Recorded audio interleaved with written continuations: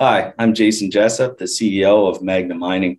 Magna is a Sudbury-focused nickel copper PGM exploration development company, and our flagship asset is the Shakespeare Mine, which is a past producer and currently has major permits for the construction of a 4,500 ton per day open pit mine mill and tailings storage facility. Jason, good to see you. I saw you 2 years ago, November 2019, when you were private. I mean, obviously, we both look younger, healthier, and fitter, but we'll sweep past that and we'll talk about your project instead.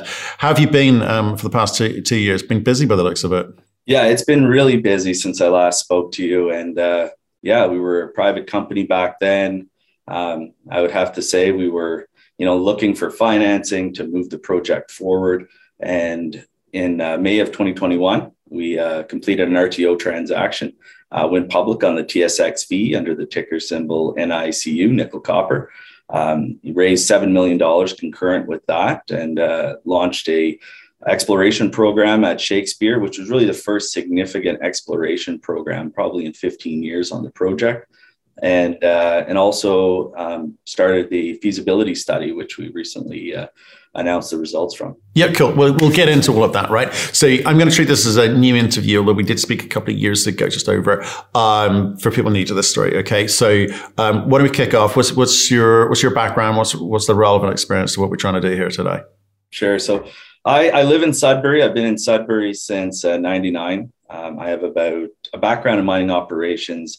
I ran mines and operations in the mining industry for a number of companies around Sudbury for about 15 years, notably with FNX Mining, which was an absolute great part of my career. Spent 6 years with them, brought the Morrison deposit, which was FNX's flagship asset, into commercial production.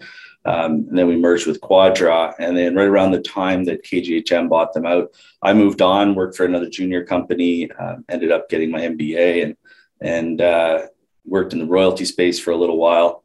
But really, I saw this opportunity with three majors back in Sudbury again to found Magna Mining in 2016. So right back in Sudbury, doing what I know best. Good. And who's the team that you brought on board with you? Who are actually doing stuff, not just there for a nameplate on the PowerPoint? Yeah, so Paul Fowler is our senior vice president, and Paul has been working with Magna for about 3 years in different capacities and different roles, but he's really my right-hand man. He's based in Toronto. He's got a sales and marketing background, real good in capital markets, and has been, a key part of the plan.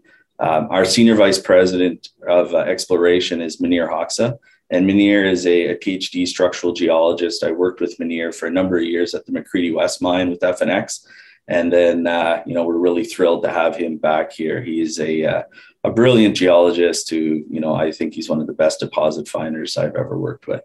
And then we have our CFO is Derek Wayrosh, and Derek and I co-founded the company back in 2016. Derek also works with Palladium One, and he's our interim CFO and a director of the company. And then we have, I think, a very strong board, including Vern Baker, who was the vice president of operations at FNX, and Vern and I have, worked together. And he's a significant investor in Magna, and currently he's the CEO of Jaguar Mining, operating 2 gold mines down in Brazil. John Siemens on our board, again, a professional board member, and he's on the board of I-80 Gold. Carl DeLuca is another one of our directors, and Carl is a lawyer, and he previously was legal counsel for Inco here in Sudbury. So again, really understands the nickel business, understands the agreements and how to get deals done. He was also the legal counsel for Detour Gold before they were bought by Kirkland Lake Gold. So I think we have, a great board, very supportive, some really good advisors who are also former FNX geologists and executives. So our team is largely focused, on Sudbury and have experience in Sudbury, but we've rounded it out with a few others that really add to the team. Yeah, and Vern we know, and we've spoken to. He's managing a situation down there with Jaguar, good guy. Derek, we know nobody's fool, and I guess Carl with the Inco background is quite useful. Okay, that's interesting to me. Can we just start with the plan? You were private for a couple of years, okay? So what was the plan then, and how has that evolved now that you're public, and now that you've also, see a little bit more of what it is that you've got through the drill bit? Yeah, that's a great question. So back in 2016, we founded the company. We were looking for a cornerstone asset here in the Sudbury Basin that we could build a company around. We acquired Ursa Major, which was a subsidiary company that owned the Shakespeare mine. And we really recognized that as a core asset to build on. The nickel was at, I think, $4 when we acquired Ursa Major. So no one really wanted to talk about nickel, but we saw that as the opportunity. And having been in Sudbury and worked in the nickel business and seen the ups and downs, the one thing we recognized very quickly was when nickel is down, people think it's going to stay down forever. And when nickel's rising, people think it's going to keep going up forever. And it's funny how that is. So we saw this is the opportunity. Let's go and pick up some other assets and combine those with the permitted Shakespeare project to really grow into a new junior producer. Now, being a private company and $4 nickel price, it was, I would have to say, challenging. And raising money, keeping the company moving ahead, doing some exploration, de-risking the project, was all very challenging as a private company with nickel, in that $4 to $6 range. But we did quite well, and we were very, diligent with our finances, and were able to keep the company going, complete an exploration program, and including drilling and geophysics on Shakespeare. Consolidate some additional ground in and around Shakespeare and grow the land package. But really, what we needed to do was to get public, but we wanted to wait until the right opportunity. And so in 2020, when the pandemic hit, and gold really took off, everyone was investing in gold. We were really waiting to see that opportunity when nickel and base metals would have their day. So later in 2020, that's when I think investors started recognizing nickel as a good metal to invest in, and we saw an opportunity to raise money. So we raised some money in the fall, and that funded our go public. We were able, like I mentioned, to raise $7 million. So I would say our strategy hasn't changed.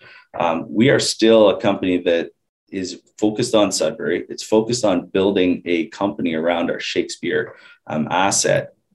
And we're still looking at acquisitions in the basin that have a lot of synergies with Shakespeare, deposits that don't make sense to their current owners, that would make a lot of sense in a company like Magna and have synergies with Shakespeare and the mill that we're permitted to build. So we are, on the same path. We've told the same story. We haven't deviated despite, markets up and downs and things changing. And, I think the pieces of the puzzle are really coming together. Right. So, but how does a company like you do this? You're sub $30 million company, right? You've raised $7 million at the outset. I know since September, another $3 million of flow through come through. This is, and here's the question you've got to answer. This is a small asset. The grades are good, but it's small for nickel, right? And you're talking the language of M&A, sub 30 million. So you're going to have to work out the types of deals, the types of structures, because money's going to be tight. It's going to, it's a constraining factor for you.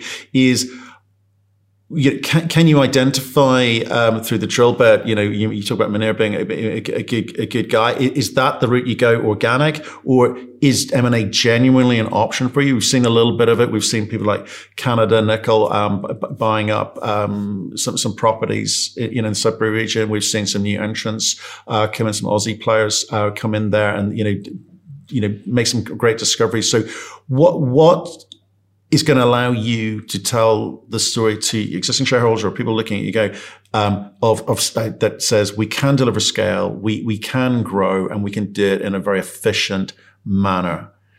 Yeah, that's a great question, and we have a plan. Now we did announce that in January 31st we announced an MOU with Mitsui, and for those who are not familiar with Mitsui, They are a Japanese trading and investment company, about a $50 billion Canadian market cap. So a giant. I think their revenues for last year in the nickel and resource space was about $19 billion.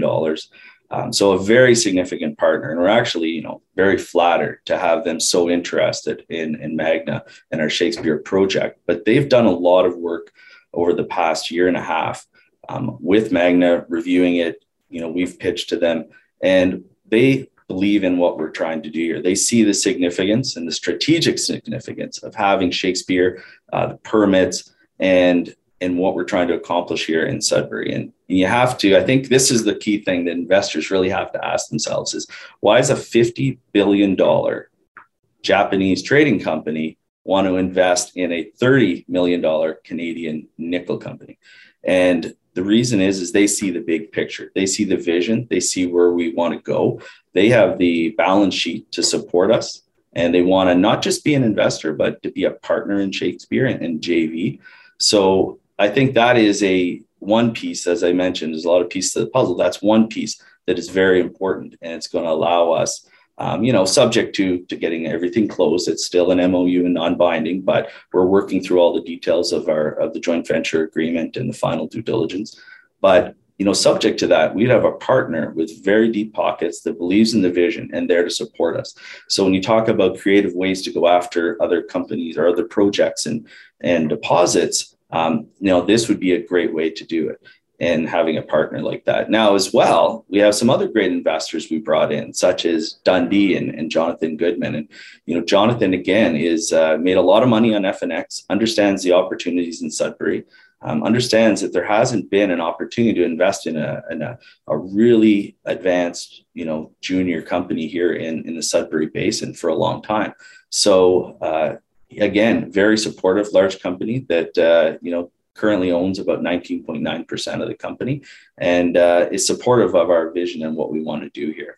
So those are, two big factors I think are going to allow us to move forward with our strategy.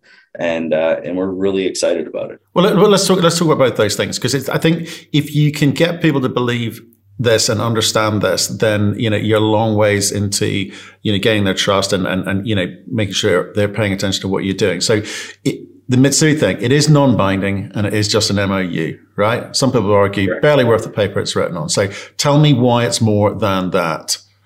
Well, I think that a company like Mitsui, they have a lot of reputational risk.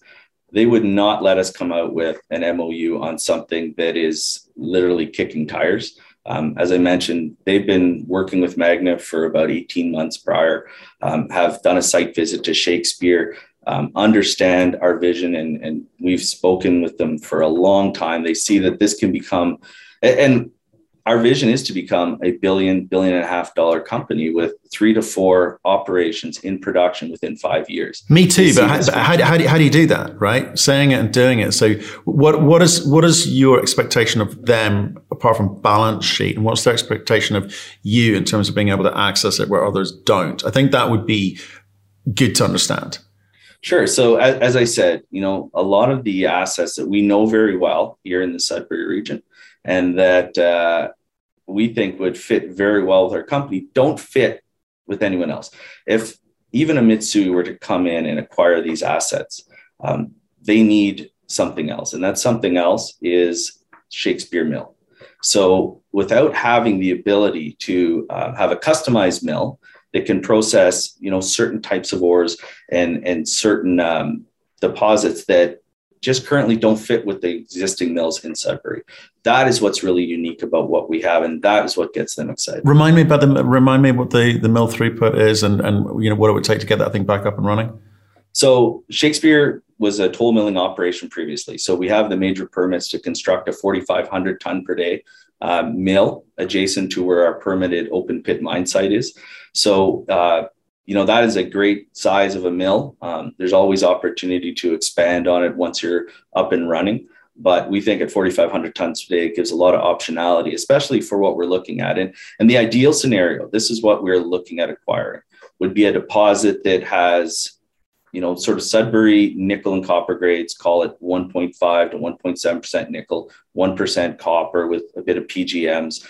something that we could, that has been a past producer, something that can be put back into production fairly easily with a reasonably low capex, maybe doesn't have a tremendous resource, but has somewhere between 2 and 4 million tons, and that we could provide an additional 1,000 to 1,500 tons a day to the Shakespeare mill of higher grade nickel copper ores that would supplement the Shakespeare open pit ore. Those are the kind of assets that we're looking at acquiring. And so that's some specific numbers there. Have you got targets in mind? You've been living there 20 years. You've got someone on the board who worked at Inco. There's a lot of data around. So you got some specific targets in mind already? Yeah, we definitely do. We have a list of specific targets that we know, as I mentioned, quite well. And we are, and I think I've said this many times, we are in discussions with various owners here in Sudbury. We know all of them, and we, talk regularly.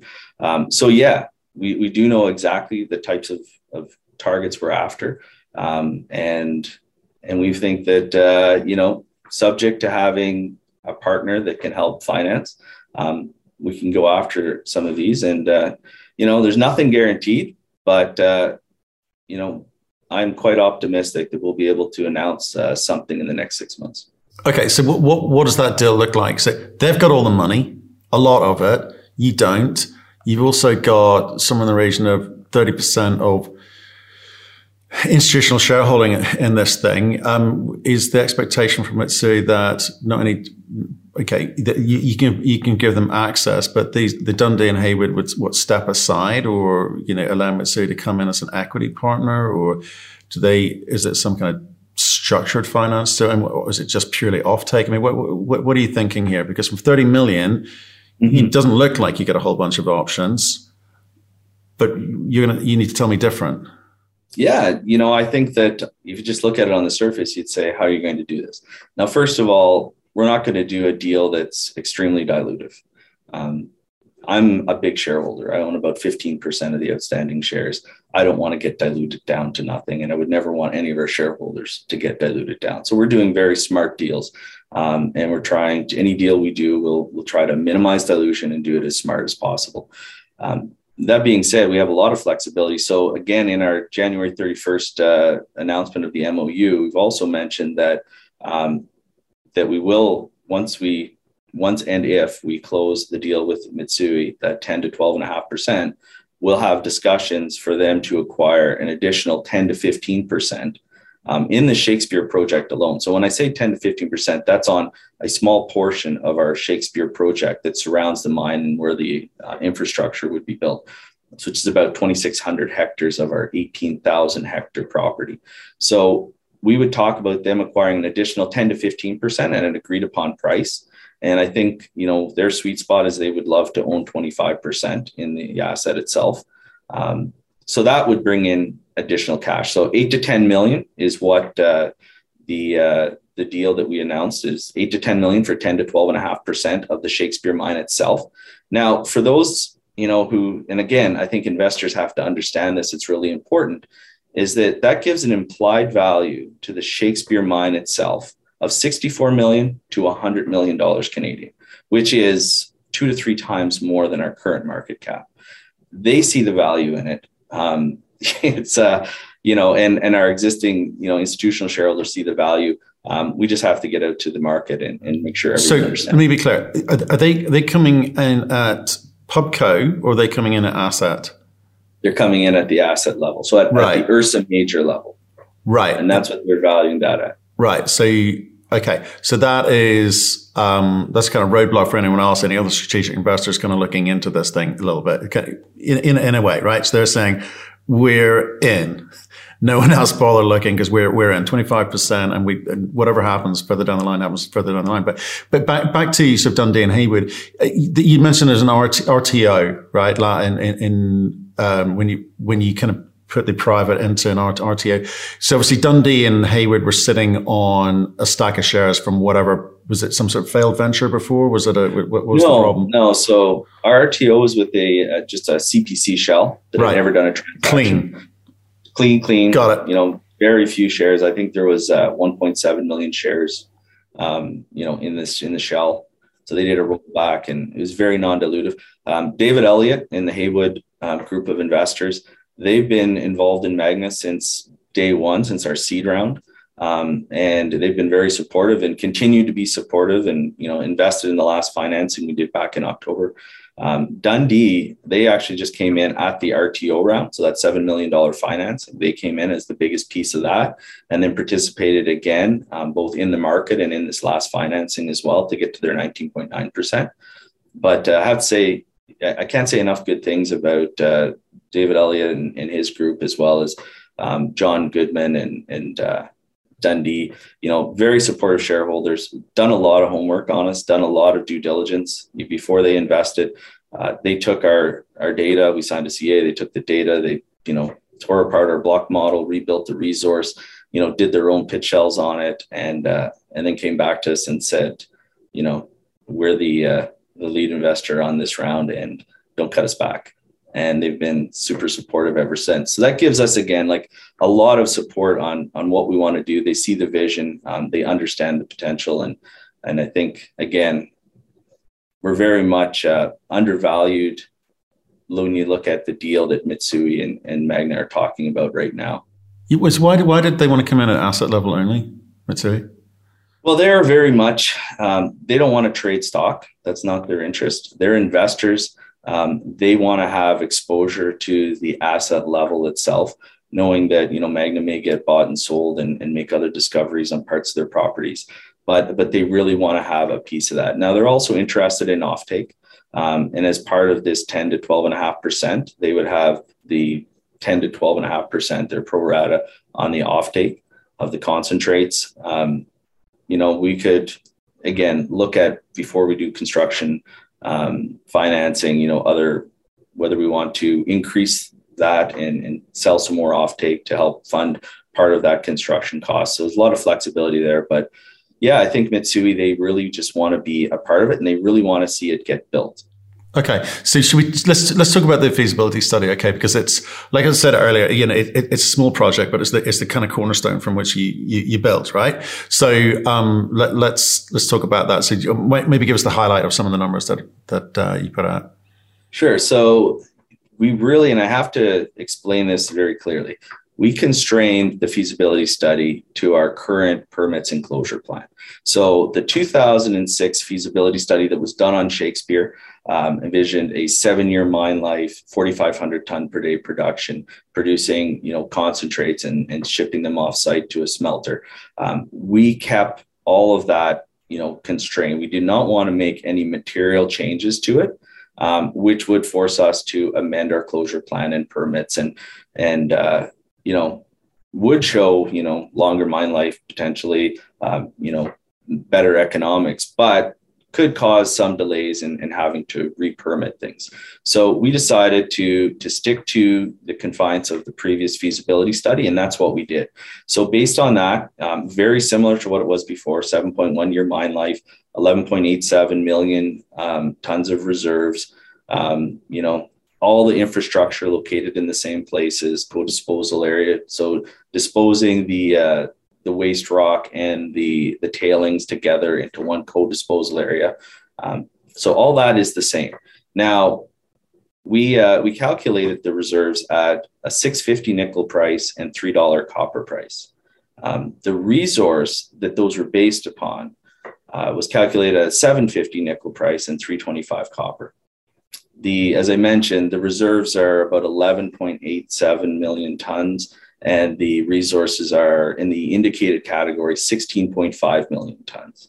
So the total resource, I'm talking indicated, inferred, underground and open pits, about 22.5 million tons with the entire Shakespeare deposit, but 16.5 million tons indicated open pit. So there's a very good possibility that at higher nickel prices, calculating the reserves could add, many more years of mine life. And we think that combined with the drilling that we did in 2021, which was very successful, it managed to show mineralization continuity across much of our gap zone area, which is we have a west zone and an east zone, and then in between there's a gap in the resource currently, and the open pit sort of follows this gap zone through the west deposit and then into the east deposit. We did about 6,800 meters of drilling at Shakespeare in 2021, and many of those holes were in and around the gap zone, and we had great success with intersections up to 52 meters in the gap zone at higher than resource grade, and right across basically, especially in the lower part of the gap zone, right across from the east to the west. So we think that in future resource updates, the open pit resource has good potential to grow. And if we can connect the east and west zone with a future resource, might be able to use one open pit shell to connect both zones and have a much larger pit. So there's great opportunity there, and we really would target, in a future resource update, adding an additional 3 to 5 million tons to that current 16.5 million tons that we have. Right. Okay. So I think it's fair to say you haven't exactly been marketing heavily so far, right? You're going to do something about that. We're talking. That's a good start. But you obviously, you think you said twice in this interview, people don't understand, the story, or don't understand what it is that we've got or how we're going to play it, right? And this project, if they look at this feasibility study on its own, it probably doesn't look like a big project. It's short life of mine, etc. But with the expansion work, you're going to have to fund that. So, is there money? Are you going to go out and raise money to do that? And if so, what's the sort of ambition there? Maybe put it in dollar terms or meter terms. Yeah. So, for right now, the drilling that we're doing, our budget for 2022 is completely funded.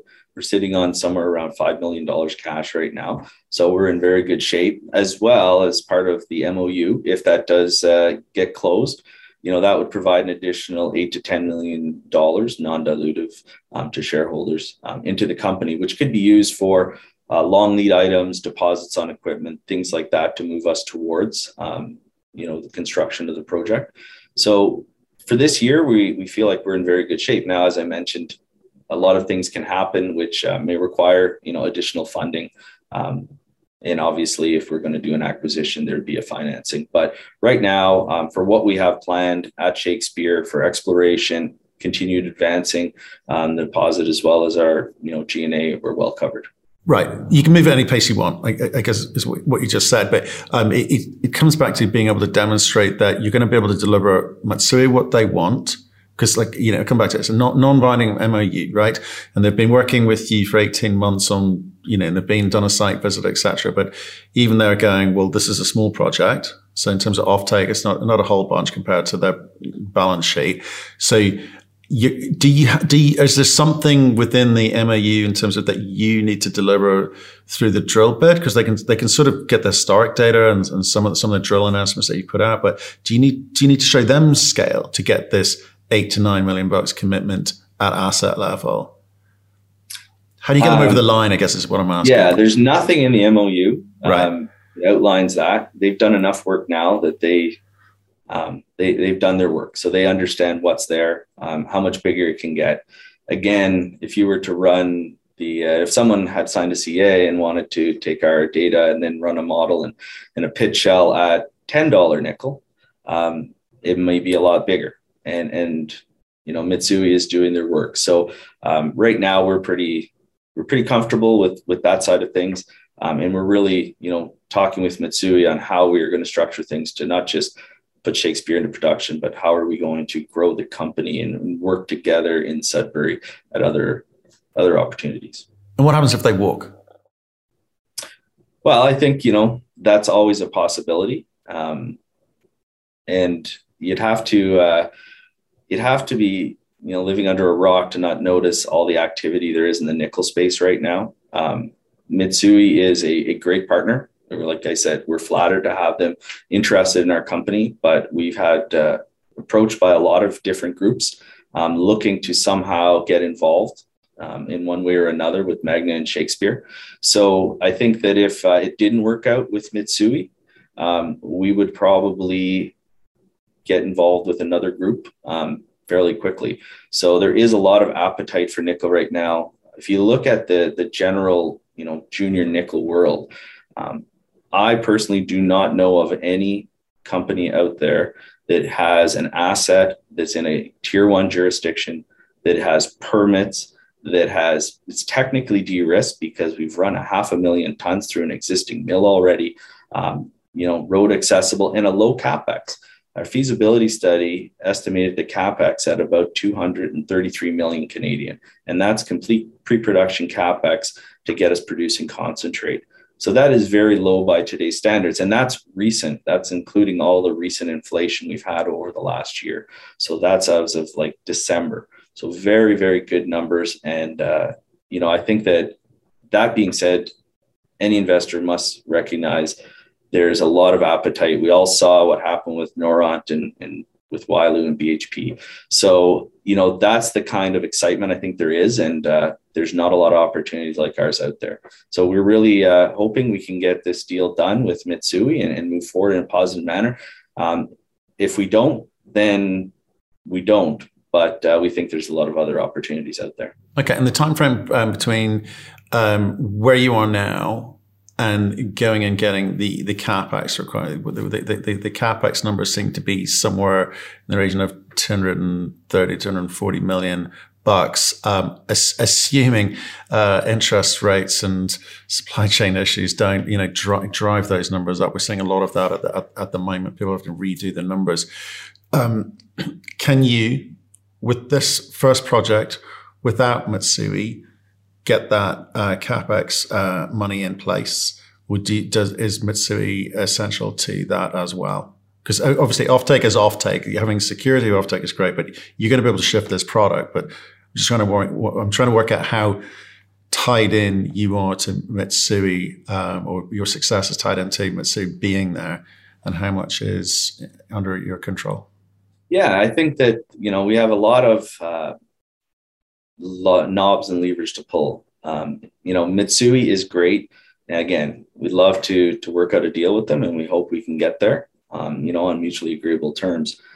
But if not, there's things we can do. Now, obviously, we would love to have a much higher market cap and share price to allow us to raise the equity portion with, a lot less dilution. But that being said, a large percentage of our revenues from the Shakespeare project, as demonstrated from the feasibility study, comes from platinum, palladium, gold, and cobalt. And although approximately 80% comes from nickel and copper, that other approximately 20% is very good metals to be looking at some sort of a stream, which could be part of the project financing, our equity component. The debt piece, although even with a 7-year mine life, you may pay a little bit higher rates on it. But, the debt piece is not a concern to us. There's lots of providers out there, especially for a nickel project, to supply debt financing. So really it's about how do we put the equity piece together? So again, between, potential offtake, between streams and just traditional, raising equity from our current shareholders and some new shareholders, we think that it's all doable at a $230 million capex. Okay, so you kind of outlined. Why don't you just sum up the things that we're looking for in the near term? Will be what? Just going to leave me with some thoughts in my head about perhaps keeping in touch with you. Yeah. So really, from our point of view, what we're focused on right now is executing on our 3 big pillars of growth. And that is, advancing the Shakespeare project. So we've got the feasibility study completed, and that'll be filed sometime middle of March. We have an MOU announced with Mitsui, which could be, really key to moving it forward and providing, cost-effective financing. Now, the other part is obviously organic growth and exploration. So we have a drill turning. We'll have a second drill turning within a couple of weeks. And we'll continue to drill on our P4 and Spanish River targets, which are 5 kilometers away from Shakespeare, which we think have great potential, as well as, finishing up some of the drilling we want to do around the Shakespeare deposit. And then the third one is, as I mentioned, and this is sort of key to everything coming together, is some of these very strategic acquisitions that have synergies with Shakespeare in the Sudbury region. So we'll continue to be working on those types of deals. And again, like I said, there's nothing guaranteed in business until the deal's done. It's not done, but we're quite optimistic we'll be able to announce something in the next 6 months. So those are the three things that we're really working on hard now. I expect Mitsui's going to take some time, Why? 3 to 4 more months probably. What else do they need from you? Very large company. There's lots of legal to do, lots of negotiations. A joint venture agreement, with a major company like that is not something that you just take off the shelf. So lots of discussions around that and the fine details. So it's going to take time, but we're working at it, and that's what we expected. So 3 to 4 months, I would say, to get that completed. And then after that, we'll have exploration results coming out. If everything works out, we may have another announcement, and we'll keep working towards a construction decision, which, if all works out well and nickel prices continue to stay high, could be as early as the end of this year. Brilliant. Jason, appreciate your time today. Nice catch up with you. Thanks a lot. And nice to hear your story. Thank you. Great. Thanks, Matt.